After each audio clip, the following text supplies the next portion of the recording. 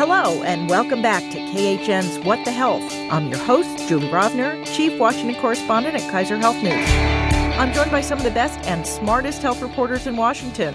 We're here to bring you the latest in news about health policy from the White House, Capitol Hill, federal agencies, and the states. We're taping this week in our regular Thursday morning spot at 10:30 a.m. on July 19th. As always, news happens fast, and things might have changed by the time you hear this. So here we go.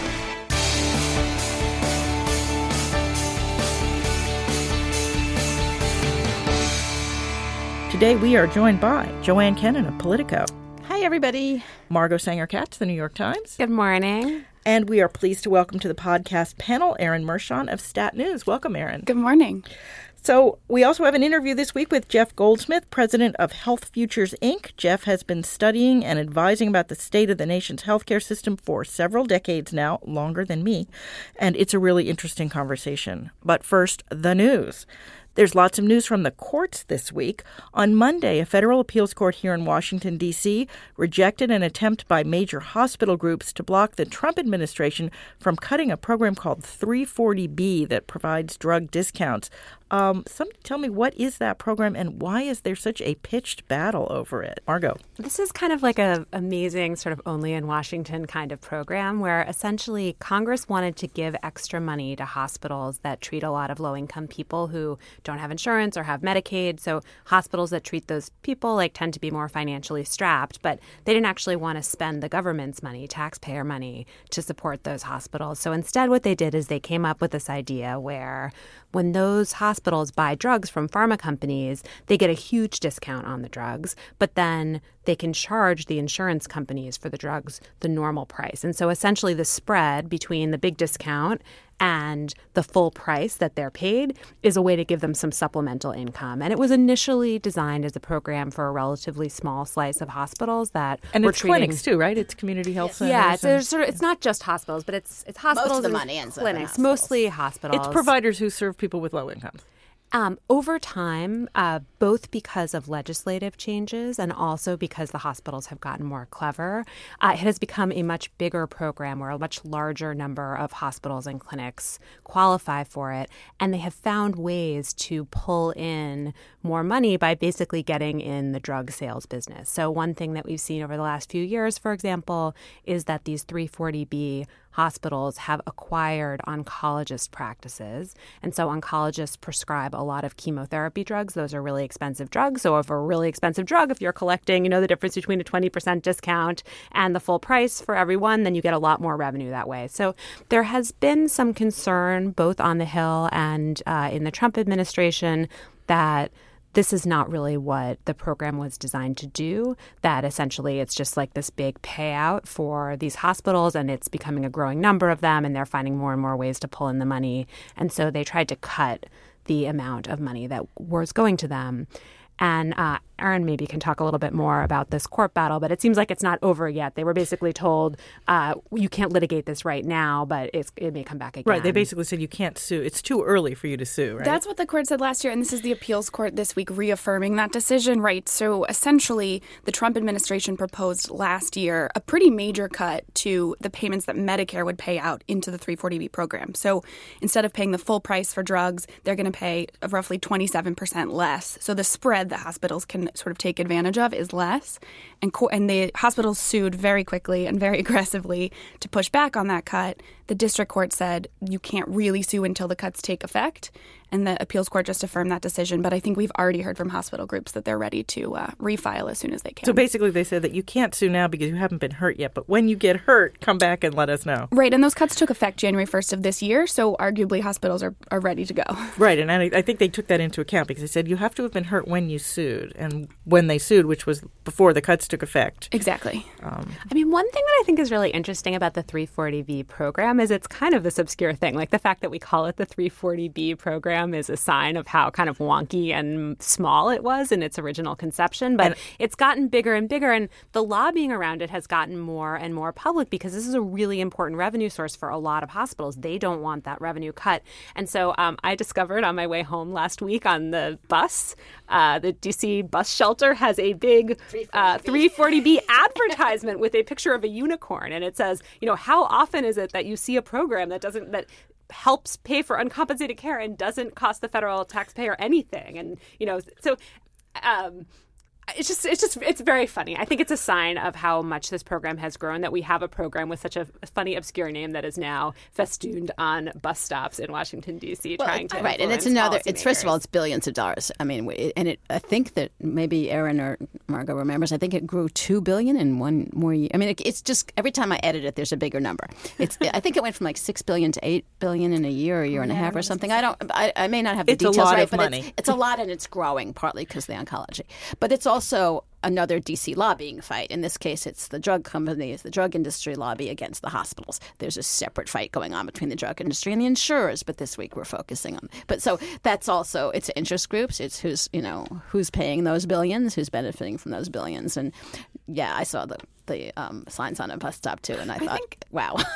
I think it's also important to say that if you talk to the hospitals, they say all this attention is because the pharmaceutical industry is trying to distract from basically any attention on its own list prices or the own problematic practices that it's doing. So they'll tell you, really, there's nothing to see here. This is just pharma trying to create a distraction from what sort of the rest of the conversation that they're having. But an argument that people in pharma make that I think is somewhat persuasive is that the existence of this program and other programs like it that require mandatory discounts off the list price actually can be a little bit distorting, because if you're a drug company, you're like, okay, I have this new drug, I want to make this much on it, and you're trying to figure out what is the list price. If you know all these 340B entities are going to get 40% off the top, and all the Medicaid programs are going to get 22% off the top, and then you're going to have to negotiate rebates with all the other payers, it does, I think, create an incentive for the kind of top line price to go up, because the number of people who are paying anything close to your listed price becomes smaller. All right, so drug prices. We'll definitely come back to this. In other judicial news this week, the American Congress of Emergency Physicians and the Georgia Medical Association filed suit against insurance company Anthem over a new policy that has the insurance plan retroactively declaring visits to an emergency room a non-emergency and thereby sticking patients with the entire bills. Margot, you've written about this recently. What is going on with this? It's so interesting. So Anthem has, for several years now, had this policy in a couple of states where they've basically said, we don't want you going to the emergency room for something minor. If you pull a muscle in your back, you're going to be okay. Like, you should go to a primary care doctor. You're going to get better care, and it's going to cost a lot less money for us, for you, and for the system. And so they sent letters out to everyone, and they said, if you go to the emergency room for something trivial, we are not going to pay. Well, not just trivial. If you go to the emergency room for something that we deem a non-emergency, we're not going to pay. Right, but the way that they couch it initially is like, don't go for little stuff. And then what it turned out is that last year in these three initial states, they denied about 22,000 emergency room claims, including, according to people that we talked to, claims for things that could have been very serious but turned out not to be. So I interviewed, for example, a man who thought he was having a heart attack. He was having heart palpitations, and he went to the emergency room. And after he got to the emergency room and was evaluated and treated by a doctor, they said, you're having a panic attack. Here's an anti-anxiety drug. You should go to a psychiatrist. Or a yoga class. And Anthem basically said, you shouldn't go to the emergency room for a panic attack. You should get your panic attack addressed by a primary care doc, by a psychiatric professional, by your yoga instructor. But by definition, a panic attack is going to make you think you're having a heart attack. I mean, that's what they do, particularly if you've never had one before. If you've had panic attacks and you know how to address them through drugs or breathing, whatever, or your coping mechanism. But that first time, I mean, I had a boss years ago who had an esophageal spasm, which was stress-induced. But we all thought he was having a heart attack. I mean, the ambulance came, and we were all worried he was worried. I mean, it's this issue of, when it's happening, you don't know. I mean, sometimes there's use of the emergency room for routine things that we would all agree are not ideally dealt with in an emergency room. And there's one reason some hospitals have actually created sort of urgent care or less serious, people are showing up because their kid is, might have strep throat or whatever. Some hospitals have created sort of a pathway for primary care kind of cases. But you don't know if you're having a really bad stomach ache or appendicitis. You don't know that first panic attack that it's not a heart attack. And you don't know all sorts of things, that turn out to be, sometimes they turn out to be relatively harmless. And sometimes, you got a brain tumor. I mean, But I mean, Joanne and I lived through, oh my God, how many years of arguing about the Patient Bill of Rights, which is actually the patient protection part of the Patient Protection and Affordable Care Act, which is the full name of the ACA, because they put the entire Patient Bill of Rights into the ACA. So it is now law, and it says that insurers have to pay for things that a quote-unquote prudent layperson would deem an emergency. If you have a good reason to think you might be really sick, you go to the emergency room because it's better than being dead.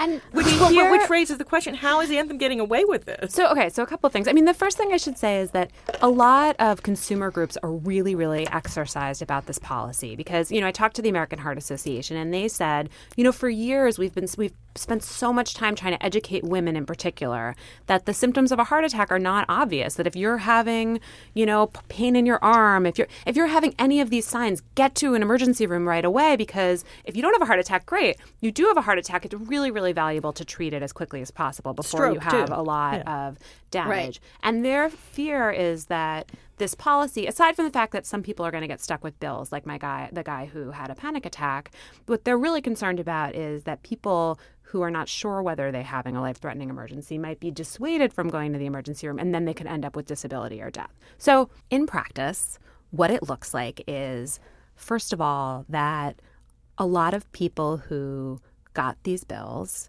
appealed them. So there's an appeals process. When your claim is denied by your insurance company, you can go back to your insurance company and say, hey, I think you should have paid for this. And a new report that's out from Claire McCaskill's office, she's this Democratic senator from Missouri. She's been investigating this because Missouri is one of the states where the policy was in place. I think we're supposed to call her the beleaguered Democratic senator. I think it's now part of her name, yeah. So she's got a tough re-election race. What she found is that of the appeals, the majority of them were getting overturned. So if you were a patient, you went to the emergency room, you got a bill, you got stuck with this bill, and you fought it, most of the time, Anthem would pay it anyway. Of course, you had to know that you had the right to appeal. You do have to go through this process. And her office argues that it's an unfair burden that's being placed on the patient because if they're reversing most of them, that suggests that they don't have a very good screening mechanism on the front end. But the other thing that happened is there was quite a lot of political heat when this policy was initially rolled out. And at the beginning of this year, Anthem announced that they were going to have all of these exceptions. They called sort of must-pay exceptions. So if you show up to the emergency room on the weekend, for example, they'll pay no matter what. If it's a child with an emergency and that child is under 15 years old, regardless of what the problem is, they're always going to pay. If you are more than a certain number of miles from an urgent care facility that you could have gone to instead, they'll always pay. If you get an IV drug or fluid in the emergency room, they'll always pay. And on and on. There are all of these exceptions. And what it looks like, we can't be absolutely sure, but what it looks like is that since they have announced these modifications, they essentially are paying all the claims. So they're still telling their patients, don't go to the emergency room for something trivial because we might stick you with a big bill. But in practice, they are paying all of the bills that come in the door. And I think it is a really interesting kind of puzzle to me because they're taking a huge PR hit for this. All the consumer groups are banging on them. The hospitals and doctors are furious because they want to get paid. Legislators in some of these states are passing laws to ban the practice. There's now a lawsuit that's been brought by physicians in Georgia to try to have injunctive relief to tell them to take this policy off the books. And I can also see every hospital emergency room now just automatically starting an IV on every Anthem patient. Right, it creates these weird incentives. Whether they need it or not, right? But they are kind of holding firm to the fact that this is their policy. And in fact, they are expanding into more states this year. So at the same time, they kind of added these exceptions. They also have gone into new states. And I spoke yesterday with Jonathan Kolstad, who's an economist at the University of California at Berkeley. And I was like, why would they do this? Why would they tell their patients that they have this policy when actually they're paying all the claims? Why suffer this PR hit for nothing? And he proposed this theory to me that seems somewhat persuasive, which is they're not so worried about the people once they show up in the emergency room paying the bill. But if they can just on the margin discourage people from going in the first place, that's really where the bigger bucks are. And that may be what their motivation is. People already have disincentives to go to the emergency room to call 911. They're worried about the ambulance costs. They're worried about surprise bills. They're worried about these kinds of rejections. They're worried about their deductibles if they're not, So you're already hearing stories about people being afraid to get care because of the cost. And they're worried about surprise bills from doctors who don't work for the participating hospitals. Because it's really a problem in the emergency room and in the anesthesiology realm. So they're already all sorts of crazy disincentives. I mean, there's disincentives to get the right care, and there's incentives to get the wrong care, and it's just, this is just another. The emergency room is one of the, or physicians would call it the emergency department. If you look for the places in healthcare where you can see, to use our favorite word, the crazy pants incentives in American healthcare, the ER is where you see them all. And I feel like I've been writing about this from a couple of different angles. So not just about this policy, but also about surprise bills in the ERs. I just think the ER is a place where a lot of the normal kind of incentives and negotiating mechanics break down. And so you see just kind of weird and desperate behavior by a lot of the players. They're sort of, in a lot of other parts of healthcare, everyone can kind of come to the table. They have enough leverage to be able to negotiate with each other in relatively good faith. And I think in the ER, it's just very difficult to do that. And so the result is that I think the parties get really frustrated and they try more extreme things in order to either keep their share or reduce their spending. All right. Well, we have more court-related news this week. We are starting to get a little more information on exactly what Supreme Court nominee Judge Brett Kavanaugh thinks about the Affordable Care Act. And frankly, at least in his court opinions, it's not really all that much, is it? It seems to be pretty thin background to look at. Who's looked at all of this? Well, it seems he's made a couple of decisions that were somewhat technical. So he didn't really, was it in 2011, 2012? He made some decisions that it wasn't the right, was it the mandate? No one had been hurt yet? Was that one of them? It is the Anti-Injunction Act. Yeah, he used technical things. I think it was the Anti-Tax Injunction Act, because there were two different things, as we all had to learn. There were two cases in which he sort of dissented from. There were two cases where there was a more favorable ruling toward the ACA. He dissented, but he dissented on technical grounds. Some conservatives say that the way he did it, using tax law, actually sort of paved the way for the Supreme Court to uphold the mandate as a tax in 2012. But do we have a huge record that will tell us how he, other than contraceptive and reproductive health, do we have a huge record that will really show us how he will rule on the, I don't know if we can count how many issues that could come before the Supreme Court, Medicaid work requirements, the big case out of Texas that the Department of Justice has joined in part. There are a lot of issues in the pipeline. There always are in healthcare. Do we sort of have a gut feeling about what he thinks? We could have a gut feeling because we know he's very conservative. Do we have an informed, detailed assessment of this is how he has ruled? Nope. Well, I think there's also two ways to think about judges and how you want to look at their record. So I think one is the more traditional one, which is what's the legal philosophy? How have they ruled on cases on related doctrines?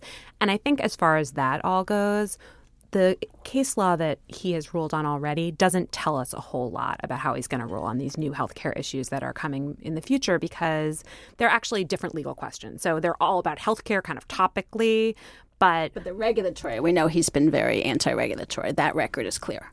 But then there's anti-regulation. I think, when people talk about he's very conservative and we need to look to his record, I think there's also a view that judges are often sort of more motivated by the outcome than the particular argument. And so to the degree we can see signals about what his policy preferences are, I think, as Joanne says, we kind of assume he's conservative, but with the exception of reproductive rights, I think it's a little bit hard to know. So his, on the Affordable Care Act, he would have preserved the Affordable Care Act, but he didn't really get to the sort of substance of the question. He just said, well, this case is not ripe yet. Yeah, and I thought that was a really interesting article from Sahil Kapoor in Bloomberg that looked at sort of whether or not the decisions he was making on those grounds were deliberate, sort of an attempt to make sure he was sort of... He didn't leave a paper trail. He didn't leave a paper trail because he wanted to be a Supreme Court justice. And sort of... We all, his name has been circulating for years. And, right. You don't... If you're a candidate for the Supreme Court, you don't try to shoot yourself in the foot or any other place. Yeah, so it was an interesting sort of look at how he walked that fine line between sort of choosing the sort of political choice or upholding the legal philosophy that I think most in the legal community wanted to see. And I thought it was a fascinating sort of theory that at least he was sort of playing both sides. One of the more interesting pieces that I read, excuse me, was not healthcare related. It was about his feeling on Chevron, which is a very famous Supreme Court case that basically says that administration regulations, the interpreting congressional, but there's something laws, ambiguous, right? If Congress had not made it clear what it wants, then they should defer to the administration as long as it's not basically ridiculous. I think arbitrary and capricious is the legal phrase. And he's apparently not a fan of that, which could mean, on the one hand, striking down a lot of Trump administration regulations, but it could also mean striking down a lot of existing Obama administration regulations and regulations coming from a future president of either party. And it's a real, one thing it would definitely do, and this is something the Federalist Society likes, is it would give the federal government, the federal bureaucracy, much less authority to actually shape policy. So that's something. And many of the the Medicaid work requirement, that's a case that's about a regulation. Yeah. And I think that I would not, we never know what's going to reach the Supreme Court, but that one seems like a good one, that may well reach the Supreme Court. And the 2 years King v. from now Burwell case, the Affordable Care Act case right. from a few years ago, also dealt with this issue. The Chevron, but it ended up not being key in the ruling. But the idea that's what everyone was talking about leading up to that, where there was a sort of a very poorly drafted section of the ACA. There were other parts of the ACA that seemed to make it clearer, but if you looked at that particular couple of sentences, they were really messy. And when the opponents of the ACA went to the Supreme Court, went through the court system, reached the Supreme Court, that was a perfect example where there were contradictory, lines in the law itself. Probably the legal term is mushy. It wasn't. There was some contradictory stuff. What ended up holding was that they looked instead. The court said, "No, we're not going to just look at those two sentences. We're going to look at this entire, how many hundreds of page statutes, and this was the intent." But that was an argument. It could have been handled as a Chevron thing, and that's. I think environmental cases, that's going to be a big deal coming down too. But yeah, healthcare. We all see him as a conservative. He sees himself as a conservative. We're not extrapolating anything here. Exactly how that translates when he has to look at a specific case and a specific statute, Supreme Court justices often surprise us. Yet, yeah, we know he's a conservative. We know he's a Federalist guy, and we know that he's not going to, all of us around this table and all of our listeners would be surprised if he becomes something else consistently on the court. And I'm sure as people dig into the paper trail further, there'll be some quirks, and there'll be some, there's supposedly 1 million pages, and will you find some case in which he's surprised? I expect to be surprised, but is there sort of a judicial philosophy and a political philosophy? Yes. Yeah. All right. Well, one more on the court front. Yesterday, the Pennsylvania Supreme Court upheld Philadelphia's sugared beverage tax. That's kind of the opposite result of what we talked about in California a couple of months ago, right, Margot?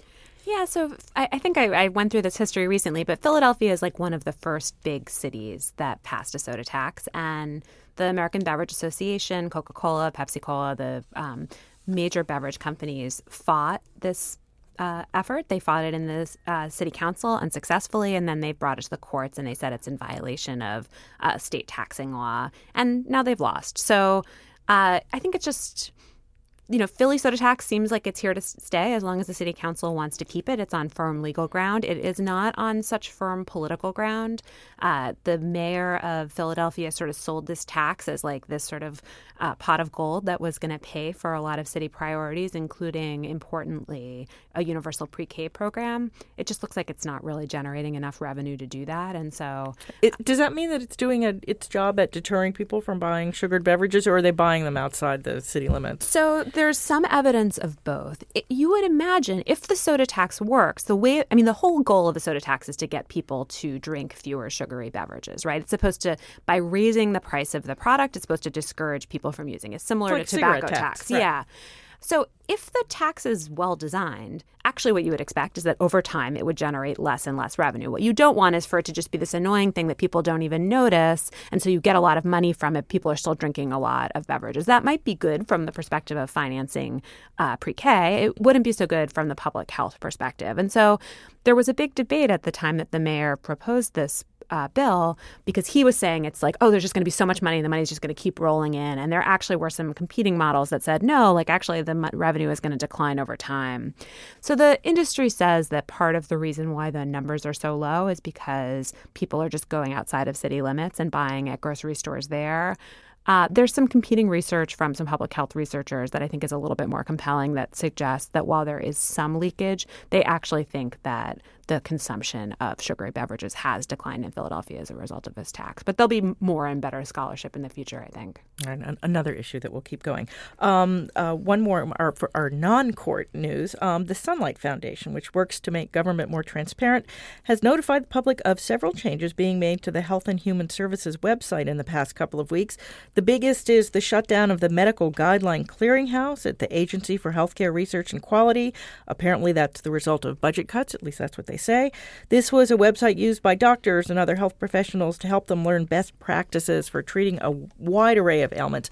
Also taken down was information on the Affordable Care Act that used to be available at the Medicaid site, and information detailing how the Affordable Care Act prohibits discrimination, including gender discrimination, from the website of the HHS Office of Civil Rights. So the question is, does this suggest some policy change about to take place, or is this just HHS getting around to doing things any other opposite party administration would have done a year ago? I mean, we do see, websites being changed and taken down when the other party takes over, at least in the times that we've had websites. Well, things have been taken down. Some of the ACA enrollment information was taken down early in 2017.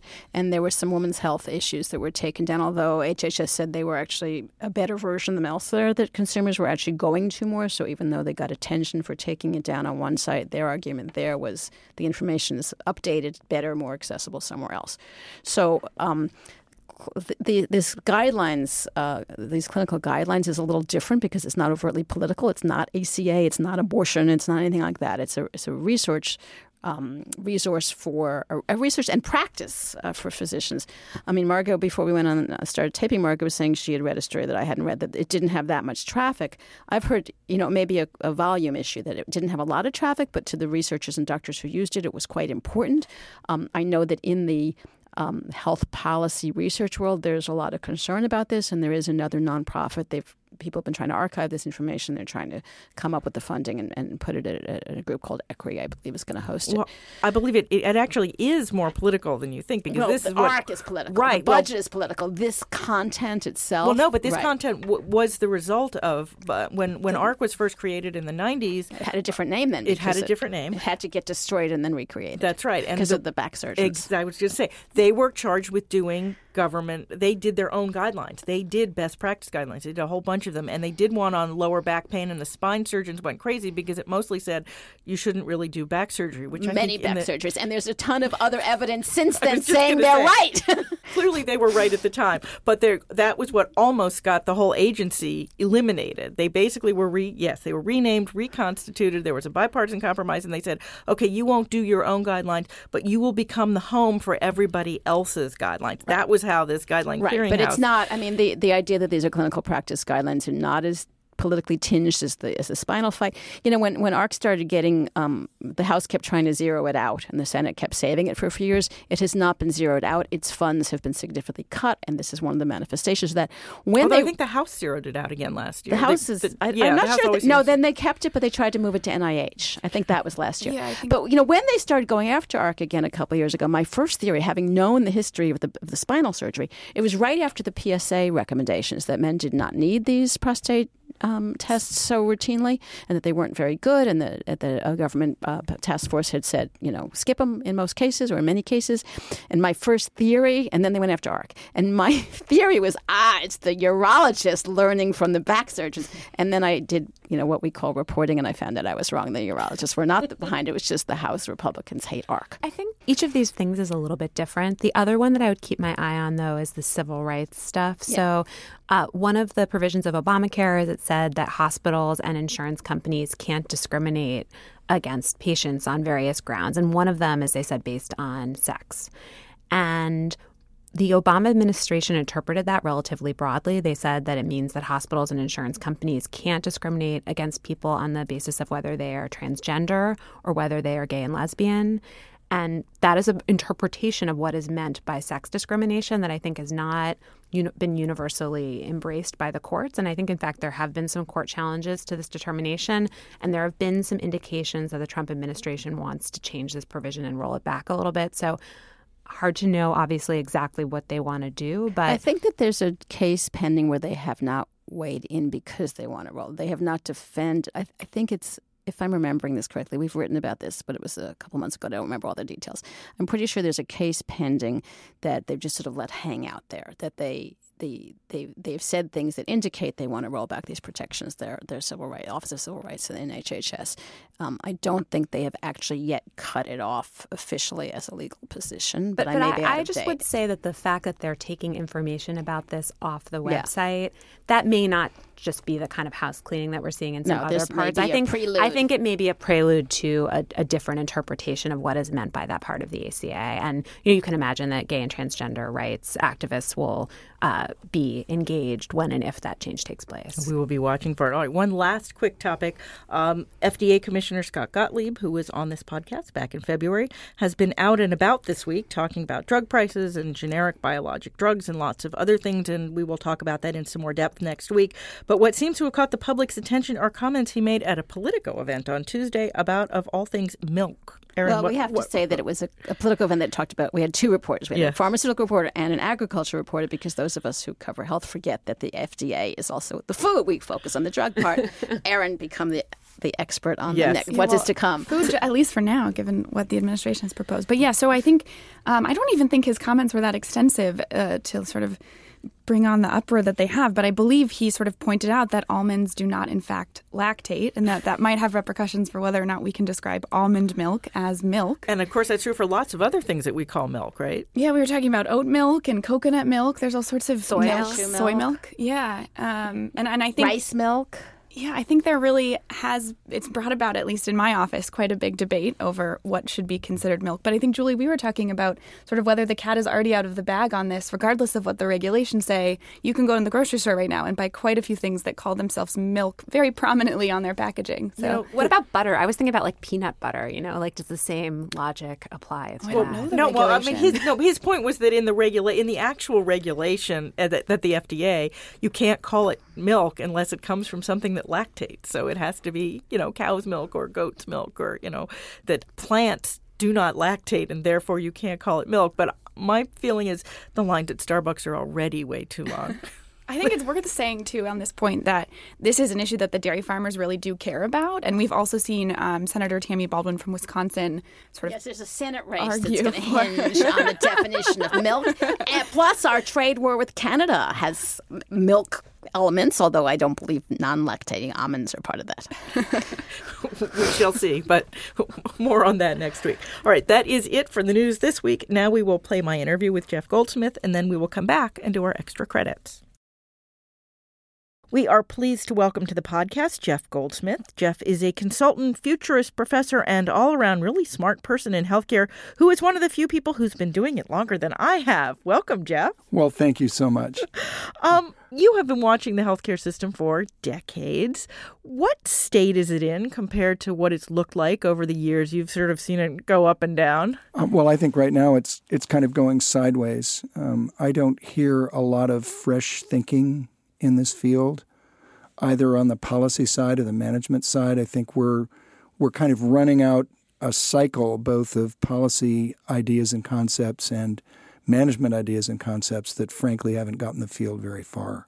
So I think we're in kind of a holding pattern. I think last year was this terrifying potential for $1 trillion in health funding going away, and I think it really paralyzed a lot of folks in, not only in the health insurance and care system, but, pretty much across healthcare generally. And I think, people are now in they're in a very tough place operationally. I mean, a lot of the health systems that I work at are seeing problems that, ordinarily only appear after a recession. But here we are at the top of an economic cycle and people are really struggling. As I recall, you were not a big fan of the Affordable Care Act when it was moving through. Well, no, I loved the idea of expanding coverage, but could we possibly have done it in a more complicated and less user-friendly way? I I mean, to me, that was the real problem. I loved the values that were at the heart of the Affordable Care Act, but it was a technocratic festival. And it created something so complicated and with so many moving parts and so fragile that even if the administration that was running it cared about it, it would be tough to keep it going. You mean right now? Yeah, absolutely. And yet, what could we do instead? What should we be doing instead? Well, I've been a big advocate of looking for where the biggest problems are and trying to solve them. I think one of the biggest problems is this large population of uninsured baby boomers. The health status of boomers is falling. The death rate for people age 45 to 54, which is now, the tail end of the boomers, is rising. It's crazy to have uninsured people that age. So I'm a big advocate of letting people buy into Medicare at that age. That's politically, of course, right now with, the Republicans in control of our health system, probably not, or our whole economy, it's not going to happen. But, what I was talking about today at Alterum's forum was the idea that, we expanded coverage in 2015, and by horrible coincidence, the life expectancy fell. And then it fell again in 2016. So 2 years in a row of declining life expectancy with all these newly covered people, what's up with that? And what I said today in the meeting was, I think we're in year 4 of a string of drops in American life expectancy. And yet we're spending $3.6 trillion taking care of people. What are we doing? Do we really have the faintest idea of how to restore that, every year improvement in people's life chances that we'd taken advantage, taken for granted for the better part of 50 years? It's over. So for better or worse, you've been a big user of the healthcare system the last several years. Yep. What have you learned from being a patient that you didn't know before? Well, the generational transition in Congress has clearly not happened. We've got people in their 70s running things. The generational transition in healthcare management hasn't really happened because a lot of the folks that are running hospital systems and health plans and the rest of it are in their 60s or in some cases early 70s, but nearly all of the people who took care of me were under 40. So the transition's already happened in the care system, and it was stirring how good a job they did. I mean, for all of the hoopla about how hard this is and all the pressures, I didn't feel them as a patient. They worked together in teams. They were great communicators. They had fire in their eyes. They really wanted to help me. I mean, it was really cool. And you got treated at a number of different places, right? I went to different places for different things. But believe it or not, the best patient experiences of all were the ones that I had right in my own home community. I had both of my hips replaced, and it was a thing of beauty to see how well they had worked out exactly what was going to happen to me, and the leadership that the surgeon took in making sure that it happened. So I came away from using the healthcare system 5 times in 29 months feeling pretty darned optimistic about the actual delivery of care in the country. So the problem is really just the cost and the way we sort of structure the whole financial part of it. Well, we've got this enormous administrative overburden. I mean, we've got so many people watching other people doing other things and going to meetings. It's the ratio of meeting goers to caregivers that's really the big problem. There are too many people in meetings, and they're getting in the way of the people that are actually rendering patient care. If you could wave a wand and change one thing about the U.S. healthcare system, what would it be? I think we need to give doctors back a day a week to actually practice medicine.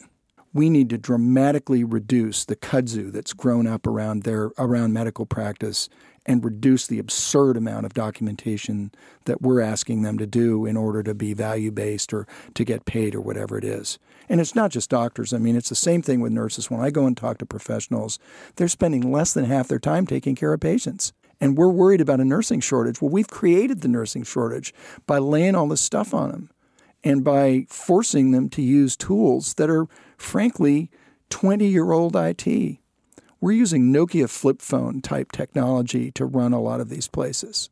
and information technology to run a lot of these places. So that's the one big change I'd make. I was at Aspen a couple of weeks ago and saw Atul Gawande talking about the kinds of things that he's thinking about. And, he wants to look at individual system things, that blood pressure is not well, that if you could, maintain healthy blood pressure, you could, save trillions of dollars in healthcare around the world, not just in the U.S.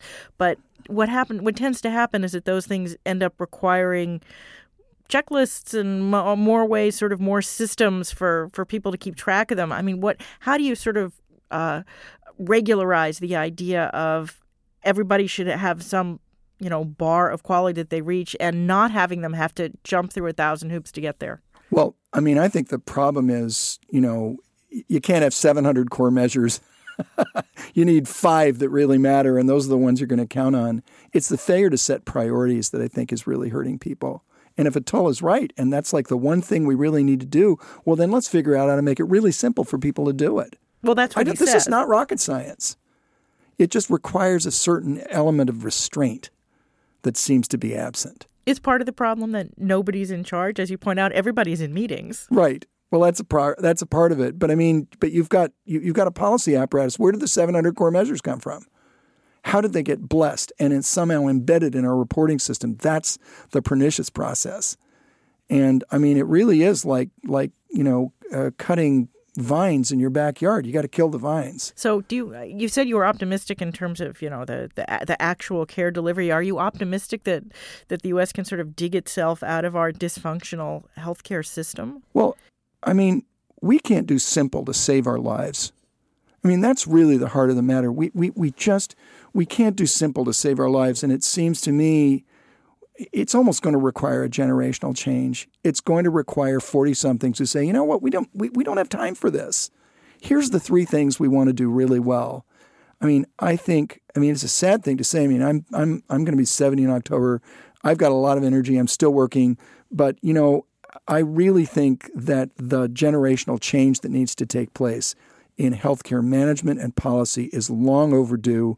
It's not like we have to stop working, but we have to kind of get out of the way and let younger people take a fresh look at all this stuff that we've assembled and say, here's the stuff that's really important. Here's the stuff we shouldn't be doing anymore. And by the way, there's a whole layer of folks that are kind of making it harder for clinicians to do what they need to do. And let's find something else for them to do or let them work in another sector. Are you optimistic that there's going to be something in terms of coverage? As you point out, as you started out, there's still a lot of people without health insurance. That doesn't help a not well-functioning system. Well, I mean, that's where our political system comes in. I mean, if the current culture of blame and resentment continues in this town and in the country as a whole, going to be really hard to look at folks and say, you know what, there's folks that are really hurting out there right now that need our help, and let's help them. What I've been talking with people about, about the political climate is this idea of we seems to be shrinking. And if it shrinks enough, it doesn't matter that people you don't know about or care about don't have health insurance. It must be their fault. They don't have jobs. Well, what's up with that? As long as we're thinking that way, we're not going to get around to solving this. So there needs to be a fresh breeze blow through our political system in order for us to address this stuff in a meaningful way. I mean, there's no way that we can handle 30 million people without coverage. It's just not appropriate. But the current political climate is just so hostile and bitter and blame-oriented. The idea that there's a subset of people in our country that can blame folks for not having coverage, for not having a job or whatever it is. I mean, that's kind of what's going on right now, and it's really, really unfortunate. On that note, thank you very much, Jeff Goldsmith, and we will talk again soon. Fantastic, Julie. It's great to see you. We are back, and it's time for our extra credit segment. That's where we each suggest a story we read the past week we think others should read too.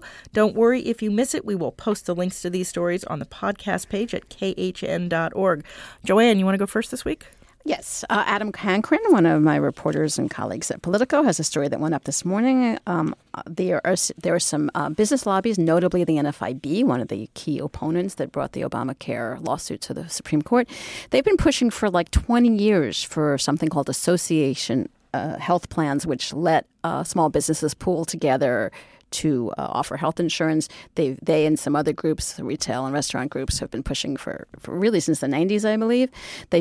President Trump has authorized these. They go on sale in September. They showed up, for the... Right. The announcement was made at the NFIB. And guess who doesn't really like them after all? The groups, the NFIB and the other groups lobbying them. And they do not plan on starting them. They think they're not worth the hassle. Now, you could get into a second-tier argument about whether the AHP regulations that the Trump administration wrote are exactly the formulation that these groups were lobbying for.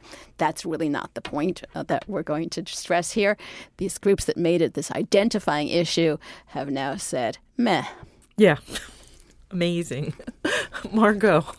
I wanted to talk about an article from Marshall Allen at ProPublica called Health Insurers Are Vacuuming Up Details About You and It Could Raise Your Rates, where he talked about all of the ways that health insurance companies have been doing some of this themselves, but also joining forces with other kinds of consumer data firms to find out a lot of stuff about their customers. And can't they just check Facebook, right? Yeah, exactly. They're probably vacuuming it from there, too. And trying to find out, all of these things about you that could influence what kind of healthcare needs you're going to need. So, what your shopping habits are, what your voting habits are, where you live, and many, many other teeny tiny little facts about you. And we talk a lot about these social determinants of health, that they're really important, that actually what dictates your health is often the circumstances of your life, your income, your education, other things like this. And that, maybe it would be advantageous for health insurers to know this because they can figure out how to better target the right kind of care for you given your overall circumstances. But what this article, I think, draws attention to is that in a world in which it is more and more possible for insurance companies to price their products based on the health status of their patients, having them have this much and this detailed information about you could be problematic. Although there was a considerable amount of academic pushback to this because right now insurance companies can't base what they charge you on your health status. That was one of the things that the Affordable Care Act did. Well, so two things that I will say about that. One is that we are, kind of eagerly awaiting the finalization of this short-term health plan rule. So this is a rule that would allow health plans that don't have to follow any of those Obamacare rules that can exist probably in most U.S. states that would sell people insurance for just under a year, 364 days of the year, may or may not be renewable. And these plans can charge different prices to different people. So the fact that the insurance companies, during the rollout of Obamacare, have gotten much more sophisticated about this data modeling could mean that those prices could be even more kind of nuanced and discriminatory than they were before. But I think also, we talked about risk adjustment last week, and it's super weedsy. Let's not go too much into it. But, insurance companies in the Obamacare market have to charge the same premium to everyone. So they kind of based on age. You can have some based on age and where you live and whether you smoke. But if they can get all of the healthy people to buy their product at their average premium and they don't have to transfer all of that money to an insurance company that got sicker people, there are advantages in that too. And so I do think that the more information they can have and the better the ability they have to sort of target their plan towards people that they think are going to cost less money, especially if it's something subtle that might not be picked up in a risk adjustment formula. If it's something having to do with their, consumer tastes or something, it's not necessarily going to show up in an obvious healthcare bill right away. I think it could allow some kind of sophisticated cherry picking, which we haven't really seen before. Well, it's a really cool story. Erin. So I wanted to highlight a story that's I think a joint collaboration between the Center for Public Integrity, two reporters there named Liz Esley-White and Joe Girardi, and NPR's Allison Kojak, and it's called Patients' Drug Options Under Medicaid, Heavily Influenced by Drug Makers. And it's just a really thorough investigation of these sort of little-known committees in state that sort of influence the drugs that state Medicaid agencies sort of put on their preferred lists or sort of treat more favorably. And it looks into all of the lobbying from drug makers to make sure that their products are treated well, including sort of payments to doctors for speeches, I think free dinners, consulting gigs. And they sort of go through state by state and committee by committee and look at how much influence these drug makers have, where the money is going, and sort of what that means for state budgets. I really recommend it. Mine is from The Atlantic by Alda Kazan. It's called Illegal Abortion Will Mean Abortion by Mail, or What to Expect When You're Expecting Your Abortifacient Pill Delivery. It's a pretty good roundup of what abortion rights advocates have been talking about pretty much since Justice Anthony Kennedy announced his retirement from the Supreme Court, that if and when Roe v. Wade is overturned, abortion won't go to the back alley. It will go to the mail, with women ordering abortion pills that may or may not be what they end up getting and may or may not come with instructions or safety information. So there's a pretty organized movement right now to make mail-order abortion pills safer and more standardized, which is obviously considered highly controversial, but also in a lot of ways it seems an acknowledgement not just that Roe is at serious risk, but that abortion is already almost unavailable in pretty wide swaths of the U.S. So that is it for today. Thank you for listening. If you enjoyed the podcast, you can subscribe wherever you get your podcasts. We'd also appreciate it if you left us a review on iTunes. That helps other people find us too. Also, as usual, you can email us your questions or comments. We're at whatthehealth, all one word, at kff.org, or you can tweet me. I'm at Jay Rovner. At Sanger Katz. At Joanne Kinnan. At E.E. Mershon. We'll be back in your feed next week. In the meantime, be healthy.